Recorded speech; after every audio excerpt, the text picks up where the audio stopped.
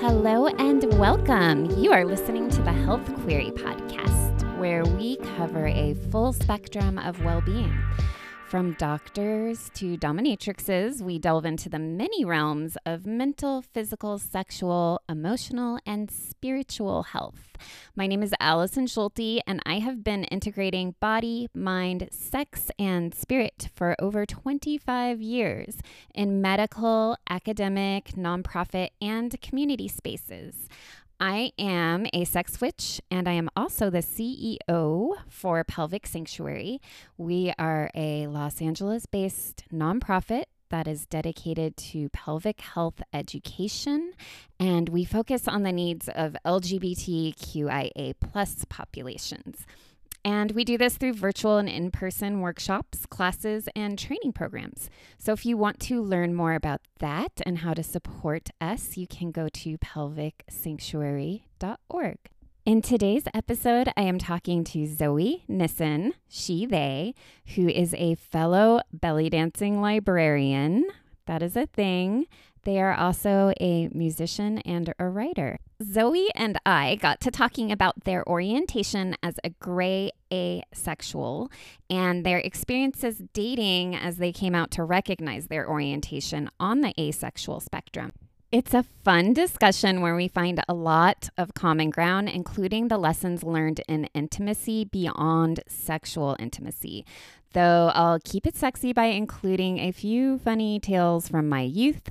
It turns out that Zoe and I both have a deep love for horses. So we're also talking about some of our time as horse girls and how that passion led to fulfillment, comfort, and a sense of belonging. Lastly, we'll share our belly dance origin stories and the joy and pleasure we get out of it. So Zoe and I met, I think first at Dance Garden at an event they were having. Yeah, you came to Jelina's sale, right? Yeah, it was like a flea market for belly dancers. And Dance Garden, it was a important space in the belly dance world in Los Angeles. And then we just started talking, and then we ended up in a belly dance troupe together with Laura Lael, who teaches Turkish style, which is very, very hard to find experts in. So I was really excited. Yeah. And then we were in a troupe together, and I was like, whenever I'm dancing with a new group of people, I'm always like, how me do I want to be? You know what I mean? I'm like, how I feel that. I'm testing the waters. Can I just because my first belly dance troupe was Desert Sin. So we were all over each other. It was like a belly dance fusion dance company where we were doing goth clubs and stuff like that. And anyways, I was really just glad. I just made a couple sex jokes or dirty jokes. And then I realized I was in very good company. I was like, oh, I can say anything. Yeah. So I just feel really relaxed in that group and around you and Laura and everyone. And then we realized that we were both horse girls. We're both, I'm a library school dropout, but I've worked enough in library. I've held librarian positions, and then both into belly dance and both really open about sex stuff and both queer. So that was a lot to talk about. I was so happy to see you on the first day of all of Dance rehearsal. I was just like, oh my God, yes, we get Al. Fuck yeah. Because I had the same feeling after the first time I met you. I was just like, oh, I get a good vibe from this person. I hope I get to see them more. Yay. And it's honestly the greatest. I don't want to say the greatest. I think I just feel I've never felt so comfortable in a dance troupe before with everyone. Mm-hmm. So I wanted to interview you. You'd told me you were asexual, or I don't know how it came up. And when we talk about LGBTQIA+, the I and the A is really still very excluded and not talked about enough. And I think a lot of people don't even know what the A stands for. So many people think it stands for ally, and I'm just like, no. It's not your fucking acronym. Yeah, I don't know where that started or when that started. And I'm just doing my research and learning as a healthcare practitioner what that means. But how do you define asexuality? So, what I really want to preface with this conversation is that I can mainly only talk about my experience as a person on the asexual spectrum. Because, like, just like with the spectrum of queerness, like, asexuality is a spectrum. Like, some people are asexual aromantic, some people are very romantic, some people are sex repulsed, some people, and they'll treat it kind of like the way that I treat it is that, for me, sex is a fun hobby that I can pick up and put down. I know that there are some people out there who are allosexual, which is kind of like the opposite of asexual, for folks not in the know. And allosexual folks, like, they feel a lack in their life if they don't have sex, and I don't really care. Hmm. So, like, I have friends who are super into rock climbing, and I'll go rock climbing with them because I love them and we have a good time together. I'm not saying that it's like something I hate, but I'm not going to go out and buy my own gear. Right. Like, I have other hobbies that are like just for me. So basically, the word that I've started to use to define myself is Grey-Asexual, which kind of accounts for all of the ambiguities. And that's something that I've been learning to get really comfortable with. I think the past like 20 years of my life is that, like, things about me are just ambiguous and nebulous and they change, Yeah. and that's fine, which is hilarious for somebody who literally catalogs and categorizes things for a living. Yeah, yeah. That's also, like, conversations I've had in the library world is, like, the issues with gender and sexuality and identity and then profiling and cataloging books is a whole conversation, but yeah, and I think that's the most important thing to know is it's a spectrum or one of the most important things. So, it doesn't mean that people my understanding, again, this is my understanding, is it doesn't mean that people don't ever have sex or are repulsed by sex, but it can be that you're repulsed by sex, but it might be like how you said. Yeah, it just depends on the person and like also like attraction can be like you said like romantic, it can be cuddling, it can be making out, it can be there's so many ways we can connect emotionally and have intimacy that doesn't involve acts of sex. Exactly. And like where a person defines, like, and this is for even allosexuals as well, is like where a person defines like where sex happens is like so personal. Like, some people define it completely differently. So, and that's what I think is fascinating, just from a like sociological point of view. And then there's also solo sex or masturbation and like Hmm. it doesn't mean that that doesn't happen for people either. And Exactly. like the other thing that I think is important to emphasize is it's not the same as celibacy. Exactly. Yeah. So celibacy is a conscious choice to not engage in sexual activities, regardless of how you feel about them. Asexual is an identity, right? Yeah. Exactly. It's an An orientation, orientation. just like heterosexuality and, being queer. And a lot of these things can intersect as well. So, like, if we're going to get down to like the nitty gritty nuts and bolts, like, what are all of the words that make you feel comfy as a person? For me, it's again, because it's so nebulous, I identify as Grey-Asexual, Pan-Romantic, Genderqueer. But basically, I like to use queer as kind of like a catch-all because Yeah. Yeah, I think queer is easier for me too. Identify as like cis femme, but like I don't know. I have times where I really feel like a dude inside, and like I like when we both also grew up in punk rock. That's like another thing we have in common, and it's like I was always with the guys and like thinking like the guys and acting like the guys, but then I feel really femme, but I also feel like a drag queen. I don't know what that means, so I like they or queer. and it's something that's nebulous. I'm sure that like you've had this experience as well, is like because I grew up similarly and I was always like one of the guys, man, I wanted to be the cool girl. And I'm just like, okay, let's try and figure out like how much of this is like internalized misogyny and Mhm. how much of this is like, gender stuff. And it's been interesting like parsing out like, okay, this is like you were taught to hate yourself and Yeah. this is like, no, that's a comfy thing. Yeah, that is an interesting question. So how did you sort of figure out your asexuality? What was your journey with that? Oh my gosh, it's been complicated. I've known that I was a flavor of queer basically since I knew it was a thing. I remember being like 6 years old at my best friend who lived across the street's house, and she had a TV in her room, and it was always playing like whatever, just because like that's what you could do when you had a TV in your room in 2003. And there was like even the news on, and it was covering like a gay pride parade, and she asked me what I thought about that, and I was like, I feel a big connection to these people. Wonder why that is. And then by the time I got into middle school, I started identifying as bisexual because that was the word that like we had at the Yeah. time for, you're attracted to more than one gender. And I was in a straight passing relationship for most of high school and all of my college years. And I had kind of had to hide the queer part of myself because I was dating a cis man. And basically, his understanding was like, oh, if you are bisexual, that means you're going to cheat on me. So I kind of had to hide that part of myself. Oh, yeah, I remember that.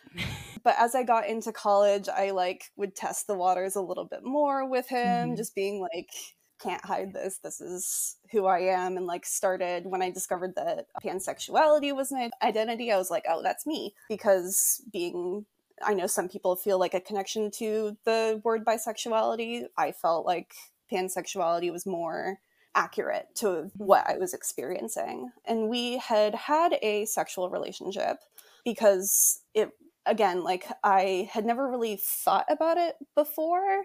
And because I was in this relationship as I was like going through puberty and going through all of my development as like a young human, since I had someone there, I would do that.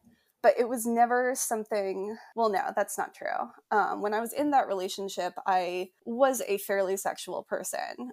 There was incidents when we were teenagers where we got caught, and then we kind of had to like pump the brakes for a little bit. But once we matured with each other, especially once I got into college, I was like, all right, I'm ready, let's go. Like, but that became like something, we were kind of long distance. I was living in Los Angeles.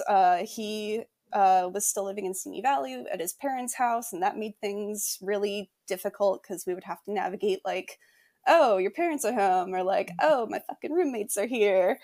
And we would kind of try and connect, and then things wouldn't work. And then he was the more sexual one when we were younger, and then I was the more sexual one when we were older, and that just kind of created a mismatch. And it was something that was difficult to figure out. And that relationship finally ended because after the last 3 years of that, we were just like fucking bad to each other. We should have ended it much, much earlier when we were way, way younger, but we didn't because codependency.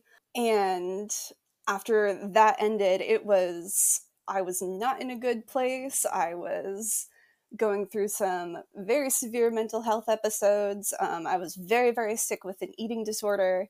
And I kind of, after that, like I had some rebound hookups with buddies that I had, and it didn't feel right. So I was like, okay, we're just going to kind of like leave dating and sex to the forefront. Because again, I had to focus on my own recovery as a person. I had to focus on the recovery from that relationship. I had to figure out my eating disorder bullshit. And that took up a lot of my life. And then in 2019, I was like, all right, I'm been behavior free from my eating disorder for a couple years. I feel this kind of like lack in my life. I'm going to try dating again. And it just sucked ass. Like I hear people talk about like how they're like, oh yeah, dating is so hard, blah, blah, blah. But there's like, they still see it as like kind of a fun thing. Like they'll get excited to go on a date with somebody and talk to somebody new. And for me, it felt like work. I went on a couple dates with this girl and we hooked up, and like I kind of felt it, but it didn't feel authentic. And that's something that I am now realizing as I'm excavating my memories is like, for me, like sex kind of always felt performative, and it wasn't something that I would actively think about a whole lot. So after that disastrous experience, I was just like, you know what? Maybe we're just not going to do this anymore. Maybe like we're just not going to try dating. And I kind of like pushed it to the back of my mind. I was like, no, I'm busy with belly dance. Like I'm working, like I have, 2.5 jobs, and I have a social life, and I, do a whole bunch of other like creative things. I don't have time. And during the pandemic, when I was alone with myself a lot, that's when I started kind of like teasing out that part of my brain and being like, but what if you did think of yourself as asexual? But like, what if you did? And I had always been like a little bit scared of thinking of that, because there's just so much shame surrounding it. Like it makes you feel like, oh, you're a prude, or like, maybe there's something wrong with your libido and like you just need to fix it. And that's what I was trying to do with dating. I was like trying to fix myself, and like I started to kind of think about like, no, what if this doesn't mean that like you're a broken person? Maybe this just is what it is, and that's okay. That's safe. Because yeah, there's a stereotype about ace people that, there's I'm gonna show how vain I am right now, is like ace people are always portrayed in media, not always, but they were for a long time, as like kind of frumpy prudes. And I was like, but I'm hot. Right. So I was like, no, we're gonna try and make this fit. We're gonna try and make it work. We're gonna be like a hot lesbian who like fucks all the time. And I'm just not. I'm just a hot bitch. That's it.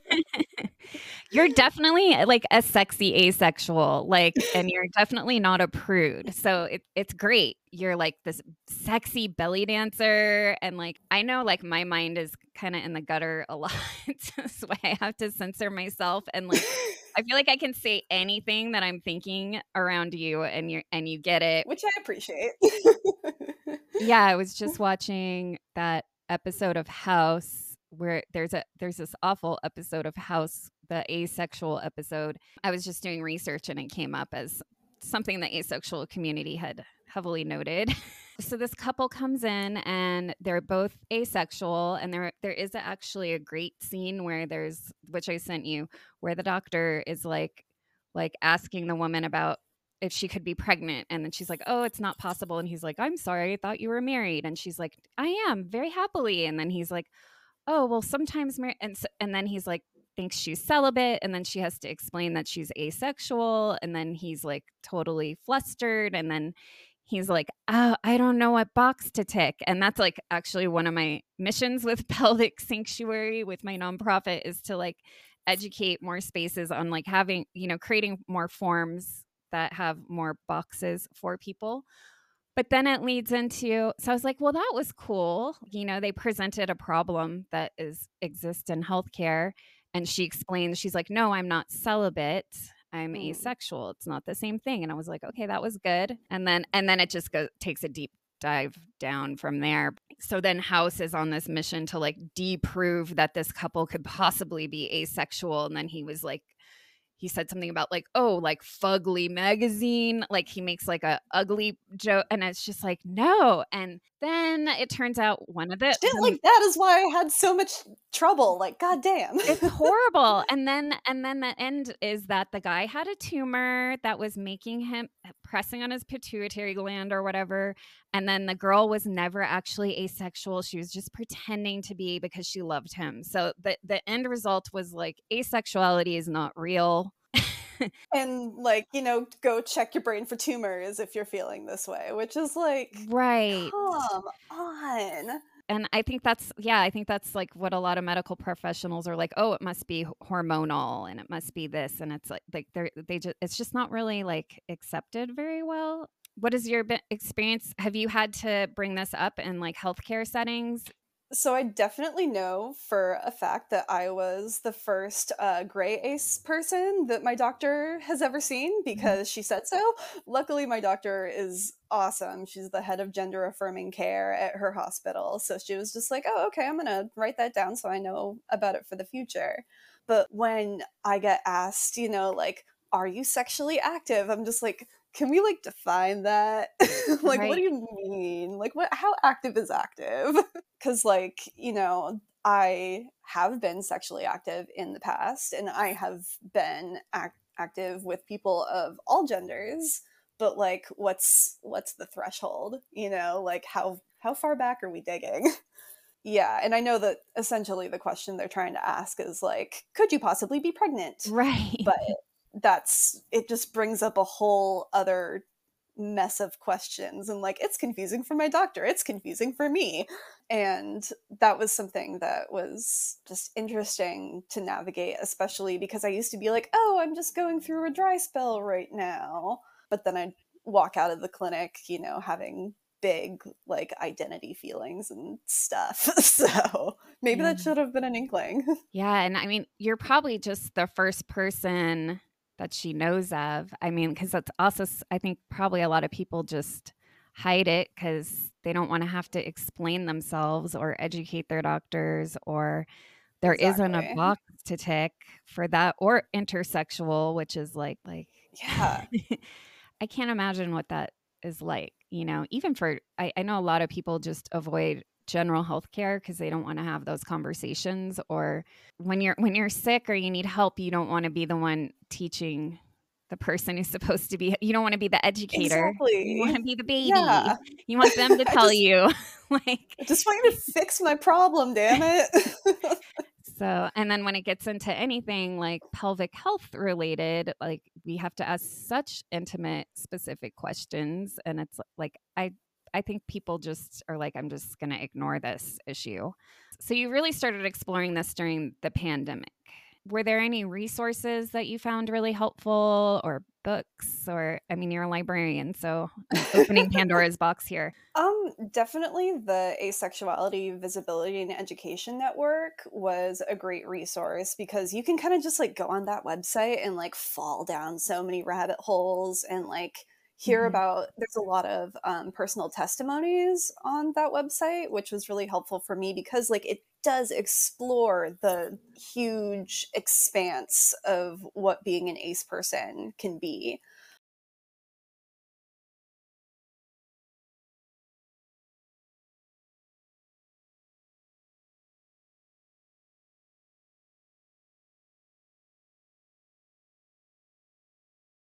I found this woman, Yasmin Benoit. I Mhm. hope I'm pronouncing her name right. She's a British woman, and she is very like a very sexy dresser, and she's very openly ace. And seeing her, I was just like, oh, okay, so I can be that, and that's okay. Like Awesome. being able to see people like myself. And also my friend is currently dating a person who is very openly asexual, and getting to talk to him and like his experiences, and he's like a very outgoing person. I think that there's, I had a lot of stereotypes in my mind that like, oh, ace people like have to be introverted and they like, just staying home all the time. And no, like my buddy's dude parties and Mhm. like is a very gregarious person, so I was like, okay, this is a role model, like. Yeah. And just getting to see other people's experiences, I guess, like that was the main resource that helped me come to it. It's something that I've known about for a while because when you're a queer person, you end up just like absorbing all of this information by osmosis, I feel like. Yeah. But again, like there's so many harmful negative stereotypes that I had to really dismantle that in my head. Is there any depiction of like ace people in like film or TV shows yet that are just allowed to be just regular characters where it's not the central focus? So Sex Education on Netflix actually has some ace characters. I think I know there's one for sure. There might be more. I could be wrong. It's been a while since I've watched that. And BoJack Horseman, hilariously enough, Todd, which is BoJack's best friend, is asexual, canonically, like saying it, and just like they show his sexuality journey from when he was younger into like being an adult. And that's one of the best representations I've seen about asexuality. Seeing that was also just like, okay, so we're not just like frumpy little nerds. That I mean, it reminds me of like how gay males were for so long depicted as like when weak and effeminate, and they had to be identified with the weaker sex, being female, in order to not feel threatening. And so that was like a big part of Tom of Finland's work, was just trying to show gay men being like strong and big and masculine and comfortable with themselves. And it's like, so I don't know. I feel like when something's threatening, they have to when something is threatening, then the population gets depicted as being like less threatening, if that makes sense. It's like, oh, well, that's not somebody I might accidentally hook up with anyways because they're ugly. Yeah, and it's like, you get it becomes like such a dehumanizing effect. And it's like, no, like there's a bunch of people who are this type of person, and everybody's experience is different, just like with every other identity on the freaking planet, you Yeah, know? it's just as random what type of body you end up with your gender identity, is like it's just random. Exactly. Yeah. Like, so how is dating for you? Are you dating now, or like now that you're more out, like are how has that been for you? Is it kind of exhausting having to explain yourself? So I'm not actively dating. I haven't actively dated since 2019 because again, it feels like work to me, and I don't think that's fair to like put on to somebody else like that I would go on a date with. Like, no, this feels like a job to me. I'm sure I'm open to the idea of, because like nothing's fixed, if I happen to meet somebody and we click and I'm just like, yeah, I'm excited about this, let's go. Like, I have dated in the past, I have been in relationships in the past and have enjoyed them, but like, I if it ends up just being like me and my cats for the rest of my life, I'm not sad about that. Like, I don't think that I'm missing anything. And that's been the difficult thing to explain to people, because I have friends who are very well meaning, and they want their friends to be happy, they want people to feel like comfortable and supported and everything. But I was having a conversation with one of my really close friends, and she was like, well, it kind of makes me sad a little bit, because like when like who do you have to like when you get good news, who do you tell? And I was like, I tell you, dummy. Like, I Right. tell a bunch of people. And I the way that I see it is I put my platonic relationships on the same kind of like emotional fulfillment level as I would put a romantic relationship. And like, it even comes down to feelings. Like, if I want to be somebody's friend, like that feels like a crush to me. Like, I can't separate the two. I love that. That makes so much sense to me because I'm also like reading and thinking a lot about polyamory, but I love the term you used earlier, like pan-romantic. But just how it's so ridiculous to put like all your eggs in one basket and like expect some person to be your everything. Yeah. And like, I mean, one of the great things about my current relationship is my partner is like I have my old punk guys that I like to dude out with, and we like to go camping and sleep in the woods. And my boyfriend's like, he's so not into like going into the woods and sleeping in the woods. He's Fair. like, I have no interest in being less comfortable than I already am. So he lets me like I have like a special bond with those guys, and I go out Yeah. and like do that stuff with them. And then I have my best one of my best friends is a trans masculine person, and we like love to go to hotels and like do spa days, and we like stay in little boutique hotels in the desert and stuff together, and like that's like my vacation husband. And Like, and it's just life is so much easier if you just kind of see your relationships that way. And it's like it's so beautiful too, because like you get to have this network of, people that you love and care about. It spreads the love out, and it doesn't put the onus on like anyone to be anyone's everything. Because my God, how exhausting. You end up having more support because then it's like if you go through a breakup, it's like your whole world doesn't totally collapse, Hmm. you know? Whether you're in a relationship and that relationship allows you the space to maintain like really deep, intimate, like meaningful relationships with other people, or whether that's sexual or not. Or whether you're single and you just are have several of those things around you, like just multiple friendships and relationships that fulfill different things, you're actually setting yourself up to be less lonely and less and more supported. Yeah. Like that's the thing. That was another thing that I feel like I was scared of is like, oh, if you're ace, that means that you're just gonna be fucking lonely. And it's like, no, it's not actually, because like now I don't have to worry about like feeling like I'm missing something, because I get to just like Hmm. have all of my friends and all of my found family, and nobody's put on a pedestal, but also like it's nobody's put on a pedestal, but nobody feels lesser than either.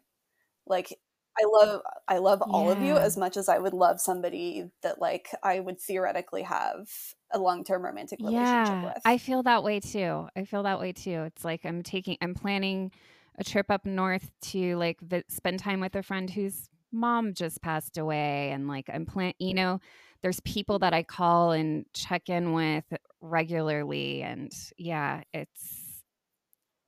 hopefully that's the future we can get rid of. I don't know. Yeah, fuck the relationship escalator, like, and also like I'm sure that you've been in your polyamory reading, like, the idea that like something ending doesn't mean like it's failed. That's one thing that I have a main regret about like my big relationship is like it was a divorce. Like Mhm. even though we weren't legally married, like, we had to split up the friend groups, like everybody had to pick their fucking side, and like it was explosive, and I just wish that like I we had both had the presence of mind to be able to be like, you know what? Just because this ends doesn't mean like it's failed. Yeah. And even though we spent all of this time, like in all of this emotional investment into it, but if we had also been that enlightened, I feel like it would have been a completely different relationship anyway. That's true. Yeah, and if our sexuality and identities are fluid, then we have to be open to things like passing. Yeah. Yeah, I have a couple relationships that I look back on like very fondly, and I'm like that was great for that time, but then I was starting a new chapter in my life and that person wouldn't have fit in. They just wouldn't have. Exactly. So, but I don't like look at it as something that failed. That's just excellent. Like to be able to look at that time and be like, yeah, you know what? That was great for that time. And now we're not in Yeah. that time. Oh my god, and I keep thinking about horses. You talking about love, like that's also something that I should have like realized early on, that like no, you care way more about your horse than you ever will like the stupid dumb boy that you're dating, and you're letting him like take up all of your time. Like Yeah. mistakes. I think we've talked about how, like, horses are, like, that's your first big love are the horses, and if Yeah. you've had a horse or there's a horse you connect with at the barn that you ride every week or whatever, however hardcore you are with it, and, I like I have photo albums in my garage where, like, there's, like, loads and loads of pictures with horses and, like, horses with hearts drawn around their head Correct. and, like, their name written, like, the way and then, like, I don't know what grade, and, like, then there starts being yearbooks where I Yeah. draw hearts around the boy's head just like the horse, but, like, it literally, like, it just switched off for me, like, the second I was a really late bloomer, so, like, by the time It really was, like, as soon as I made out with a boy, which was, like, on a truth or dare at a campground in Leo Carrillo, which is, like, sort of a bummer because it was, like, he was, like, dared to make out with me, which didn't feel But good. also that's so classic SoCal though. Yeah, we were at Like Carpinteria by the beach at a campfire, and it was, like, a bunch of girls and then some other boys, like, their parents took them camping, and then we all found each other and played truth or dare,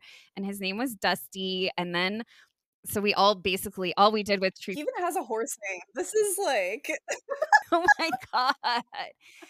And then I ended up giving him a hand job or trying to give him a hand job in the tent, but I know I kept, like, squeezing too hard and it was, like, hurting him, and then at some point, his, like, gum came out of oh. his mouth and, like, ended up in my hair, so it was, like, the worst, like, we were trying to get the gum out of my hair, and, like, I guess he didn't like my hand job because I was, like, I was trying really hard, so I was just squeezing really hard.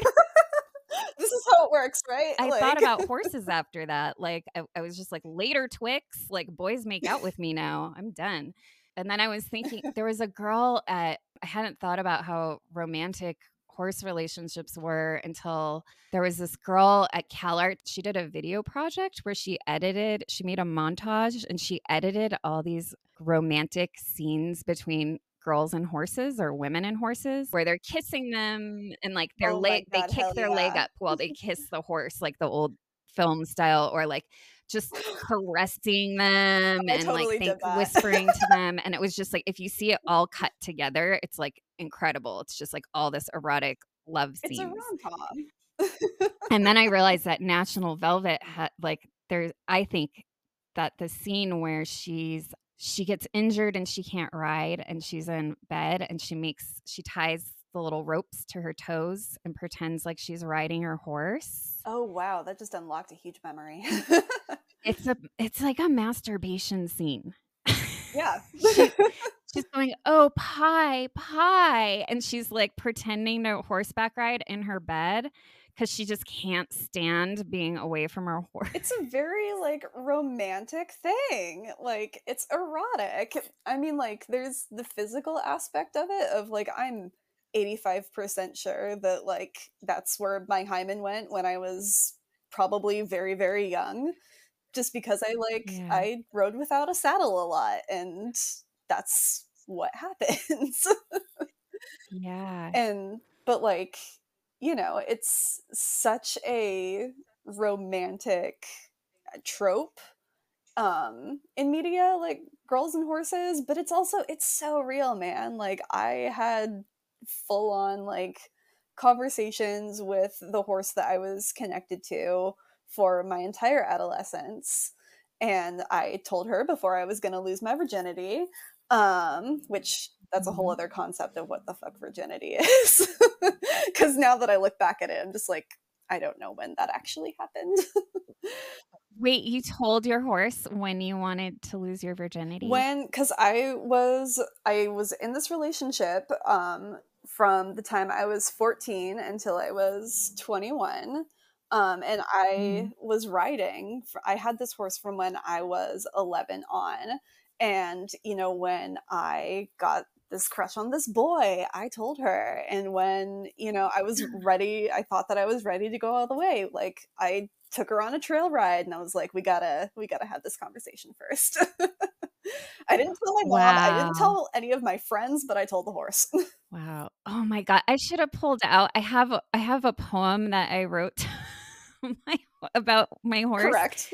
It's oh god, it's so crazy. I read it in front of my class, and it's like, let's see if I can remember part of it was like, "Tail in the wind, a message he Oh, sends, wow, this is rearing hot. on the rocks, so positive in thoughts, unbridled freedom, I wish you could see him." And then it's there's something about, like, right behind him, he's graceful and quick and something and strong.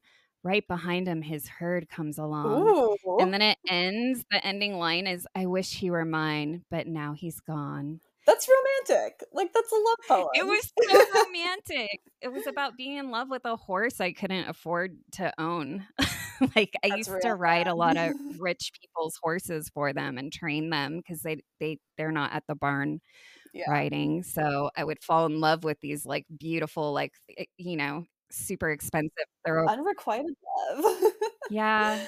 Napoleon moved to Florida. I was in love with this horse Napoleon, and like this mean girl at my stables, her and her mom like were moving to Florida, and they actually like stole him and took him. Shade. Yeah. Wow. So, I Ouch. had a lot of like romantic drama with horses. And then it just like stopped so abruptly though with like dating. So, and do you still ride at all? I Or don't. I was going to school in LA and my horse lived in Agua Dulce, and I was, getting involved in like activities on campus and like figuring out what the hell I was doing with this stupid dumb relationship that I was in.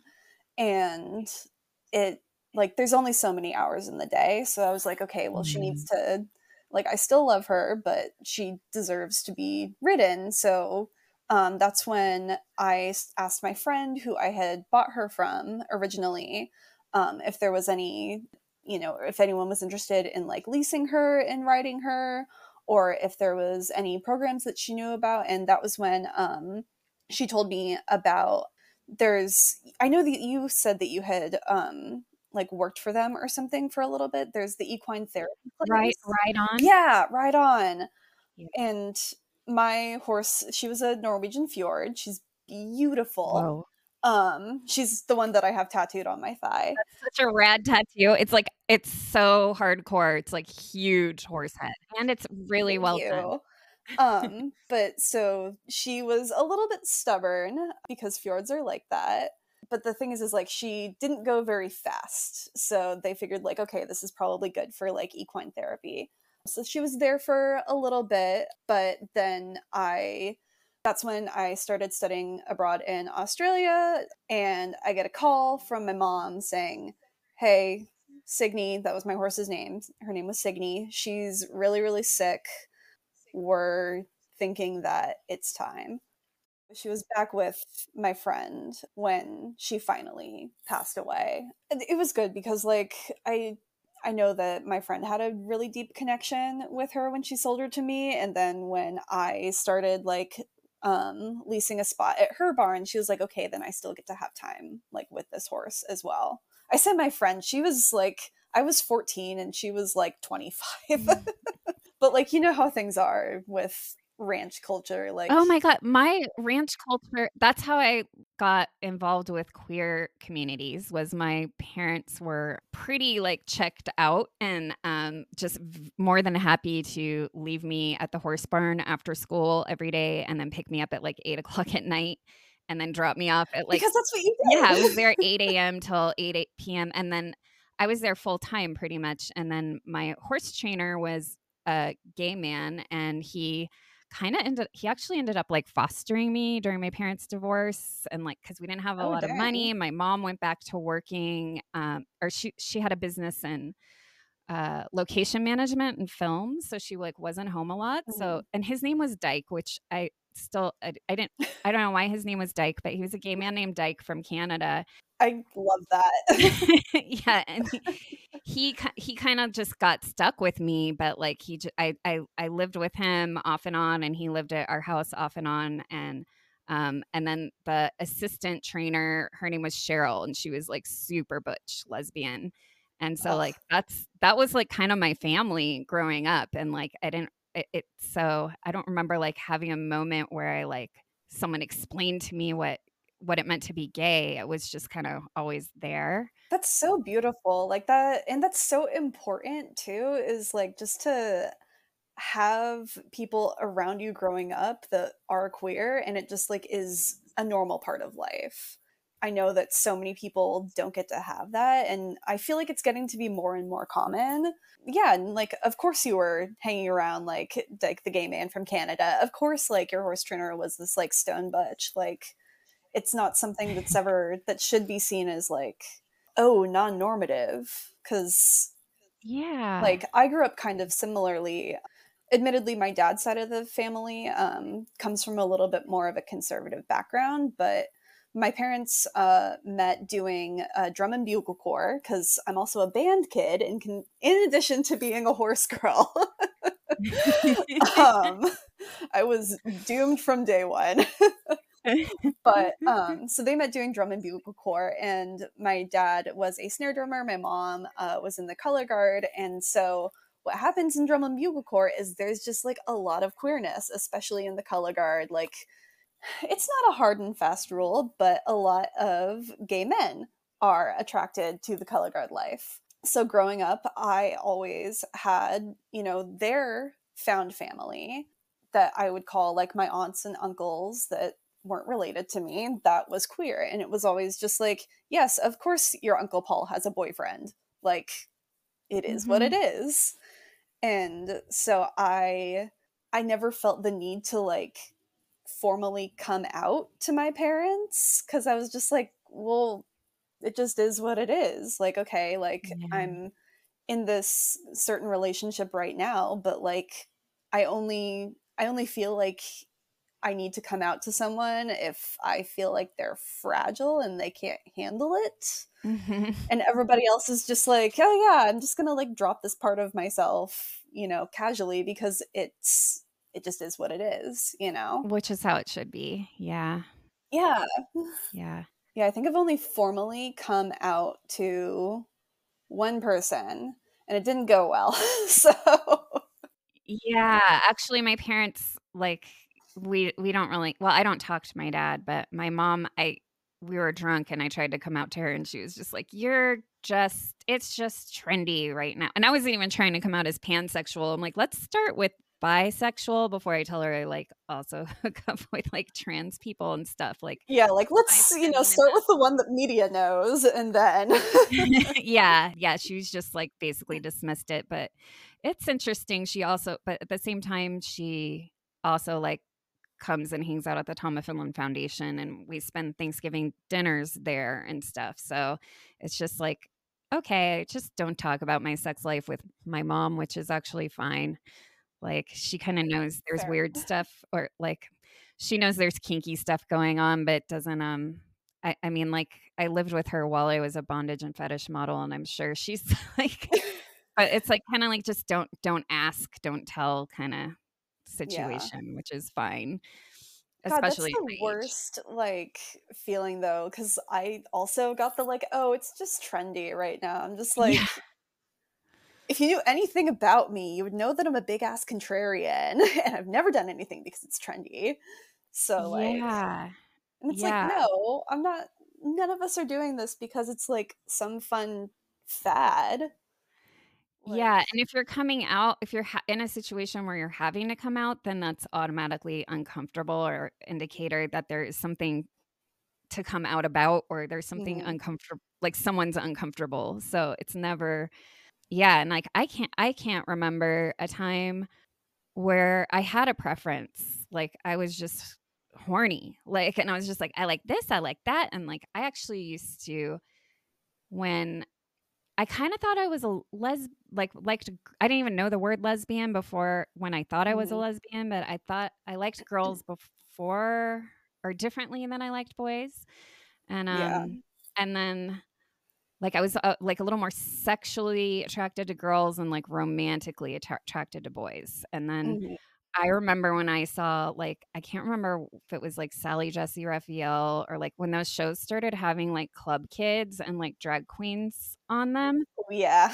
I was like, "What the fuck?" Like, I was so into it. I was like, "Wait, like, you can have boobs and a dick," or, like, that person with, like, all that makeup on, like, you know, I was just like everything was, like, all mixed up, and it was, like, the most exciting thing ever to me, and The best. I used to fake sick to stay home from school to if I saw there was gonna be an episode like that because I was so excited.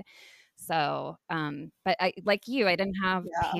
we didn't say pansexual when I was in high school. It was bisexual, but I always hated that term because I was like, I don't know what this means, but like when I see like like men dressed like women, like I'm really attracted to that too. Or like I feel like, Mhm. yeah, like it's not it was never binary for me either. So And like, you know, but bisexuality as a term like has had an evolution. Like it like pan is not like one of my favorite phrases that I have stolen from I can't even remember now is like pan is not like woke bi, but like it's just whatever word like feels right for you, you know? Like I have Yeah. bisexual friends who use the term bisexual to mean like one or more, or like two or more genders.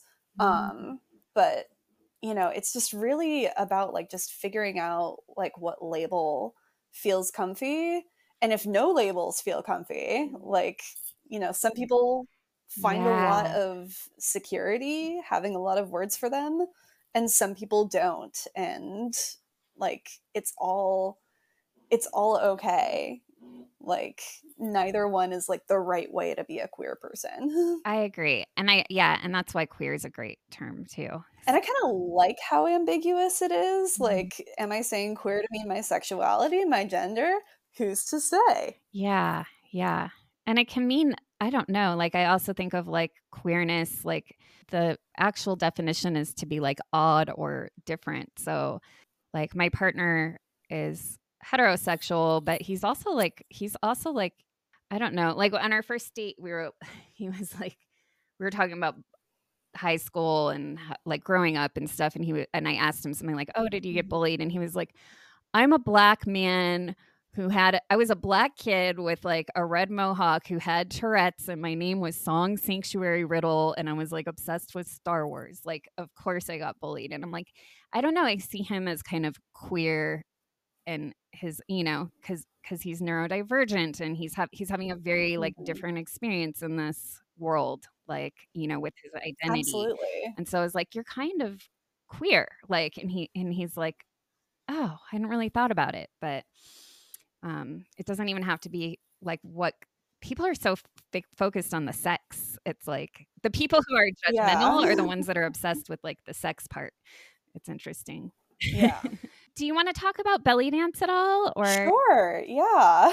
I mean, belly dance is for me has been like a really important aspect of like connecting with my body and my own sexual my sexuality and a lot of things and how I relate to people. And I don't know. It's like, yeah, like what's your story with belly dance, I guess? How did you find it and what does it mean to you? Yeah, as you were saying this, I was just like, "Oh crap, we haven't shared our origin stories with each other, have we?" Like we've been Let's dancing do it. together for 2 years, and like I feel like at a certain point like everyone just like kind of knows everyone's, you know, superhero origin or whatever.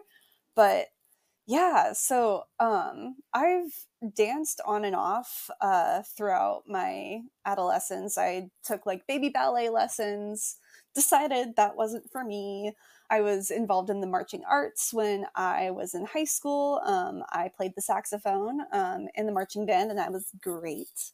But my best friend was in the color guard, and she was always like, "You should do winter guard with me," because it was like, okay, marching band is in the fall with like football and blah blah blah, and then in winter and spring, there's indoor color guard. And so that was my first time really like exploring the world of dance. And it was really hard. I was not good. um, but I really enjoyed it. And my college that I went to, Occidental in Northeast LA, their biggest club on campus is called Dance Production. And every year it is what it sounds like on the tin, but it's student led, and it's a big performance by student choreographers and student performers. And the nice thing about that is that while they have like they call it an audition, but it's really not like anyone can join. You don't need to have any experience or training or anything. And so I loved that when I got to go and see that. So I decided when I was there that that's who I wanted to be. I wanted to be a dance pro bitch. And it was really great because I got to try out a bunch of different styles of dance. I did contemporary, I did hip hop. My best buddy is from Hawaii, and every year there would be a hula piece. So I got to do that. I got to do burlesque. It was really great, but my one big regret is that I did not do the belly dance piece my senior year. I knew the woman who was choreographing it, and I, for some reason, because you could only be in a max of 3 pieces, because, you know, quick changes suck ass. For some Yeah. reason, I was like, no, I want to do like this piece done by like two choreographers I'd had before. I know their style. I want to be in their piece. Their piece that year sucked. I should have done the belly dance piece. And so, but then I graduated and I was like, okay, well, this is the end of that. And I was in grad school in Wisconsin. I went to school at UW-Madison to get my MLIS. And I was recovering from my eating disorder. I was depressed. I was in grad school. So it just sucked. Mm. And I was like, I was finally seeing a therapist for the first time in my entire life. And she's like, you should have something to do that's just for yourself. That's not just school and work and focusing on like body stuff. And I was like, okay, what did I once like back when I liked things? And I was like, well, the one time that I felt like I was having a good time in college was when I was in dance pro. So, okay, we're going to go and find ourselves a little dance class to go and take. So I get on the Groupon website, and wouldn't you know, there's a Groupon for belly dance classes. And I was like, okay, universe, I hear you. So I took myself to my first belly dance class at Dance Life in Madison, Wisconsin. And the woman who runs it, Ariel Juliet, is fantastic. And so like we had our little intro class, and at the end she always does a little like performance for the first class students, so that way they can see like, if you study and practice, this is what you can get to do. And she is a larger woman, and she made her belly button disappear. And I was Mhm. enamored. And that was the moment where I was like, you can't like hate the fat on your body if you want to be able to do this. Like you need to like get in touch with your body if you want to be able to dance like this. And I was all fucking in. That studio helped me so much in my personal sense of self, in my recovery. And ever since that time, they have become like more and more explicitly like, this is a fat positive space. Like we're not about like Mhm. body shaming, which I now realize as I've talked to other people who've had different paths into belly dance, like I was spoiled as fuck. Because I Mhm. feel like that it's starting to happen more, but never as like expressly, you know, said like, no, this is a fat positive, like body neutral space to be in. Yeah, so I went all into classes. That was what I did outside of like work and school and therapy. And it brought me so much joy. I felt like I was back in my body for the first time since I was a little kid, because my adolescence was always in this like crappy pants relationship that made me feel disgusting. And I just did not want to think about my body at all. And by getting in tune with what was happening with my muscles and with my skeleton and what I could do and what was hard, that really just brought me back to myself. So when I graduated and I moved back to LA, the first thing I did was find a belly dance studio. And I was so glad that I found Dance Garden. I was staying with a couple friends at the time in Glendale, and I was unemployed. I was still searching for jobs. And I was like, I need one thing that is gonna make life worthwhile. So we're gonna go on the Groupon website again, see if there's belly dance classes. And now I was so involved with Dance Garden stuff. I still am, even though it's kind of changed and become more of a like hosting platform for things. But yeah, so that's my origin story. Is I learned how to belly dance in Madison, Wisconsin, from a plus size woman who made her belly button disappear. That's a great one. What's your story? I realize I don't know yours. I think let's see. I was into crust punk and hanging out in Oakland as much as I could and just getting into really dysfunctional relationships and had graduated high school. I went straight into junior college because there was not even a discussion about if I would go to college or what I would be. Like that was all focused on my brother. I don't, because I was Mm, the girl or whatever. classic. Yeah, nobody really seemed too concerned, but it was just like, just go to junior college and take foundation courses and we'll figure something out for you. Or, my dad was more interested in just me looking better so I could find a husband that would take care of me. So he was really Oof. angry about my tattoos because it like apparently lowered my value or opportunities in life. But Like you're a cow. yeah, so I had stopped using hard drugs and was just trying to focus on school. And I was at Moore Park College, which is a junior college. At the time, it was like $12 a unit. So it wasn't wasting my parents' money. And it's like $36 a class. And Oh, I saw this flyer for like free belly dance classes. And I was like, oh my God, like that. It looked so, I thought it would be so cool. And I hadn't really I'd always wanted to dance, but I was too insecure to go to classes by myself. I dropped out of ballet when I was in ballet class. I loved it. I went with my best friend, Brooke Hudson. And so she stopped wanting to go. I didn't want to go by myself because I was too shy. And I remember my mom stopping me and being like, are you sure you're not quitting? Because Brooke's quitting. And I remember on the inside, I was screaming, like, I love ballet and I want to dance. But I was like, I lied to my mom and I was just like, oh, I've always regretted that. But then I'm like, ugh, like I might have ended up with crazy joint problems and an eating disorder and like all that, it's like maybe it's better I found dance again later in a different context because belly dance is, I like to say, for everybody, like all body types. And then what was happening was like, I still need to, I've been thinking I need to reach out to this woman, Jan Straka, who was organizing it, but they just needed bodies.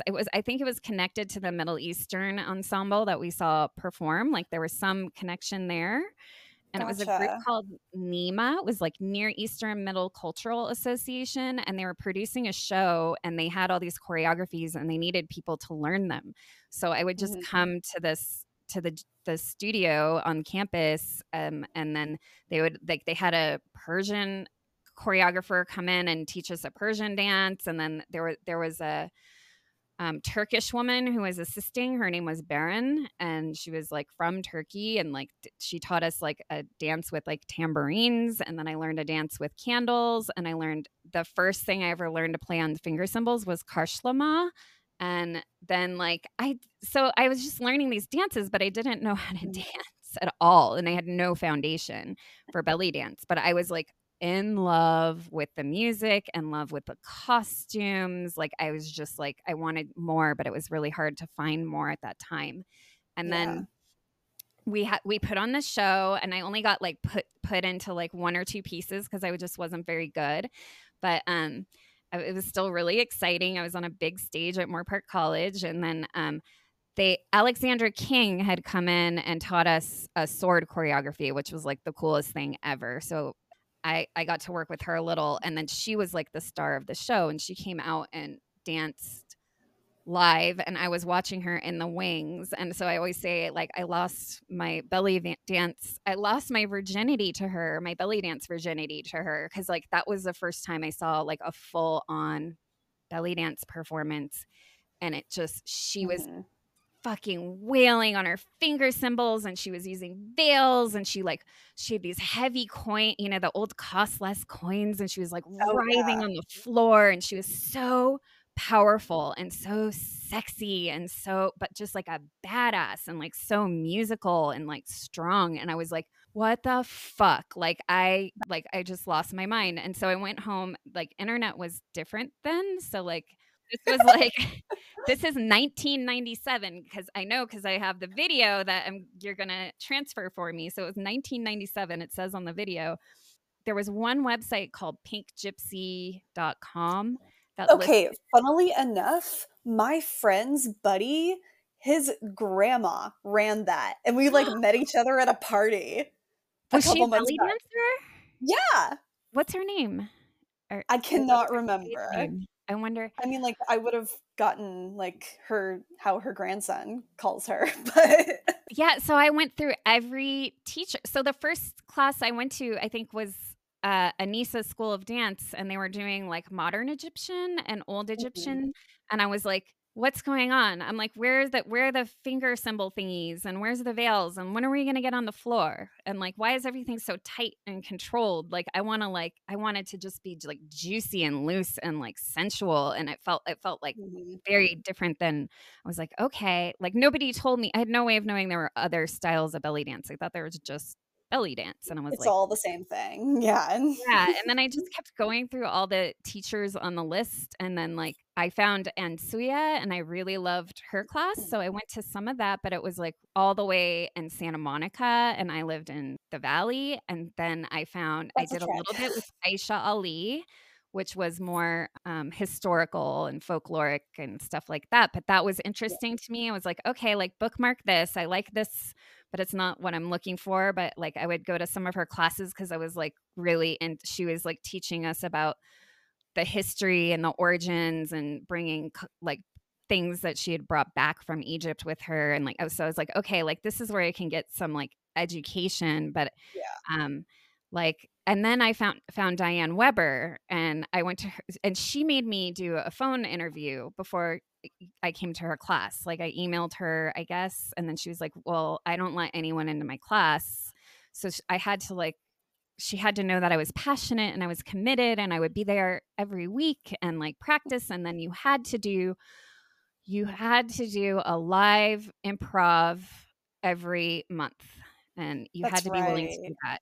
And so Yeah. I was like, "Cool," like, because I was serious about learning, and so I was like, "This is the serious teacher that I want." Like, this isn't like a Mhm. hobby or a cardio thing for me, like, I want to learn. And so I started her she was teaching at a place called Pars Art Center, which this man Nazameh, who was a famous ballet choreographer in Iran and then had to leave Iran for political reasons, Mhm. created this cultural center in the valley. And she and Anahid both had classes there. And then they had Cafe Belly there, which is where they had belly dance I shows. cataloged some of the Cafe Bellady videos, and sometimes I just watch them because 'cause I'm just Anahid with her butt pops. Yeah, so I started studying with Diane, and I was like, she was everything to me, like, and she was like, I feel like obviously had a big influence on me because she was a legal librarian by day, and then she was Mhm.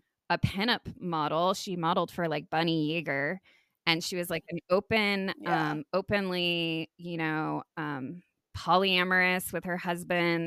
They called themselves swingers at the time, and she identified as like a naturalist or nudist. So it was like this lady is like Yeah. all the things I want to be. And I pretty much did follow her path. Like I became a fetish and bondage and like pinup model. And I went to library school, and then she told me like, her class once a week wasn't enough for me. So then she had me go to Anahid's class. So Anahid was her protege.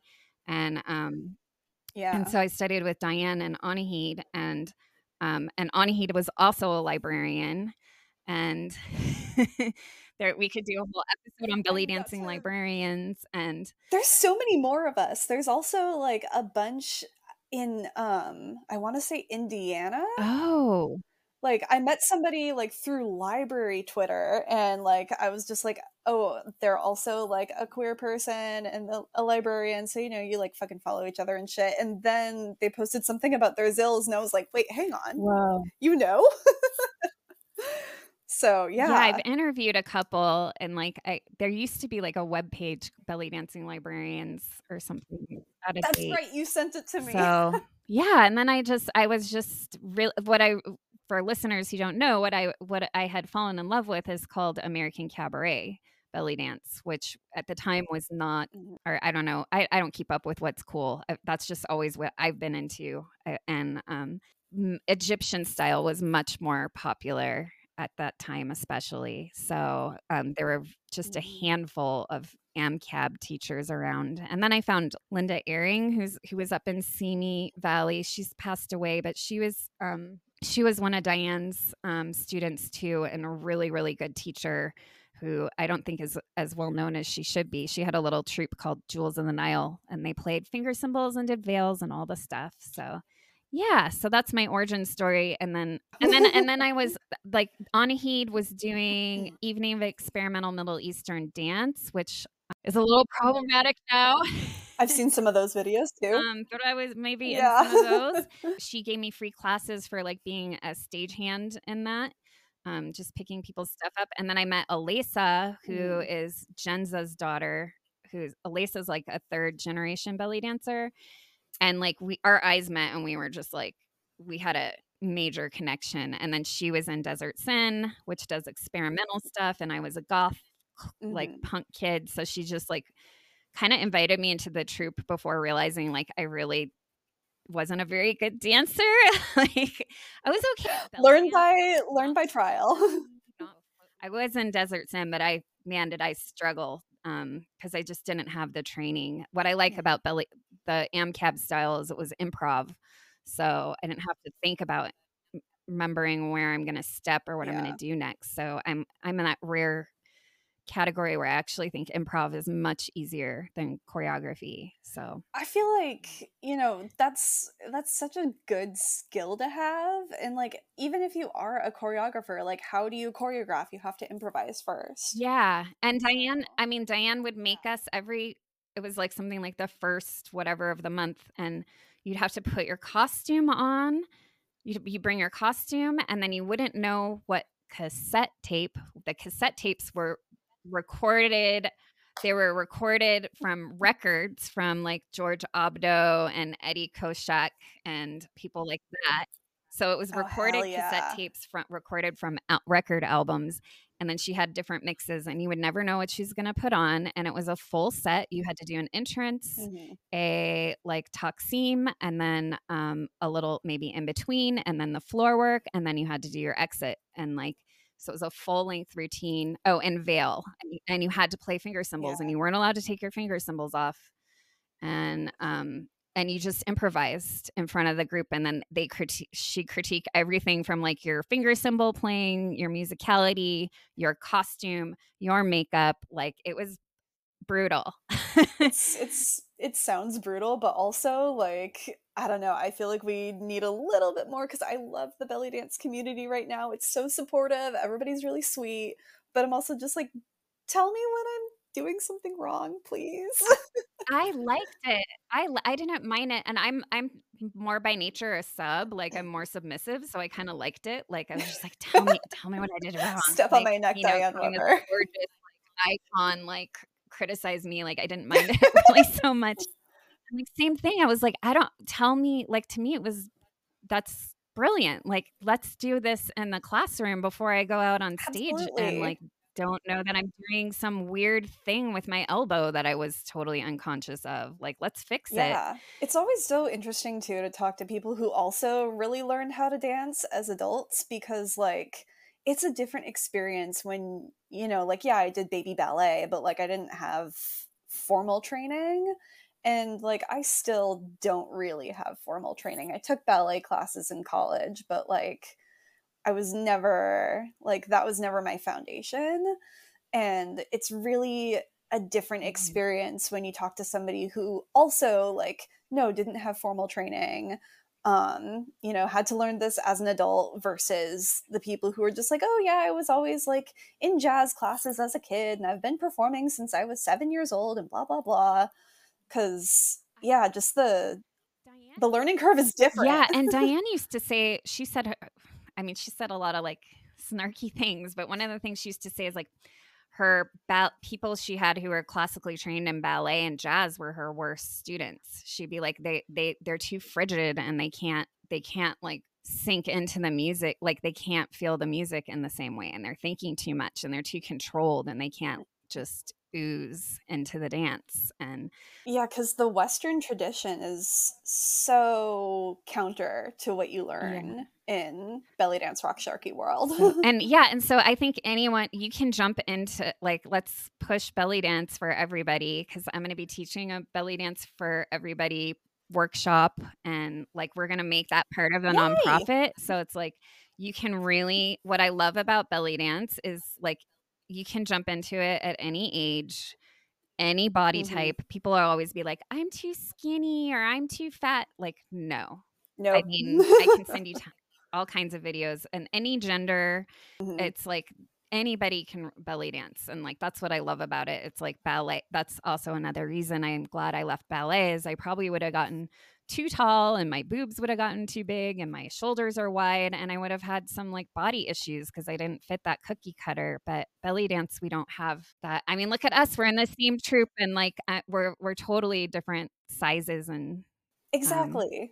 I'm tall and you're short and you just go in the front and I go in the back and it works. It looks gorgeous. We just make different patterns with our like formations. Like, Yeah. And but that's the thing, like, I think I got this from Helena, and she was like, the thing about belly dance is like everyone is going to have something that they're really, really good at in this dance. Like maybe you're like a hands person, or maybe you like do the most beautiful shoulder shimmies, or like, you know, your hip drops are really great. Like they're every bit of the body is used in this dance, and it's all for everyone. And it's also the first time that I felt like my body was finally like okay, because in Western classes I was the little fat one, and like I'm straight size, I'm short, I have an ass, but like, you know, there's only a certain type of body that's privileged in Western dances. And when I got into belly dance, I was just like, oh, finally, like this is something that like can work with me, because there's something for everyone in it. yes. Yes, I love that we're ending on an ad for belly dance. So, and Always. you're such a good dancer. I love watching you dance, and I feel so lucky to be in a troupe with you. And every time I see you, I'm like, oh, I need to go home and practice. Like, Oh my gosh, you're too kind. I just have a good time. I hope other people have a good time too. It shows. It shows. All right. Well, I know you have to go, so thanks for being one of my early interviews. Thanks for having me. I'm honored, honestly. And I'm so excited for what you're doing with Health Query and with Pelvic Sanctuary.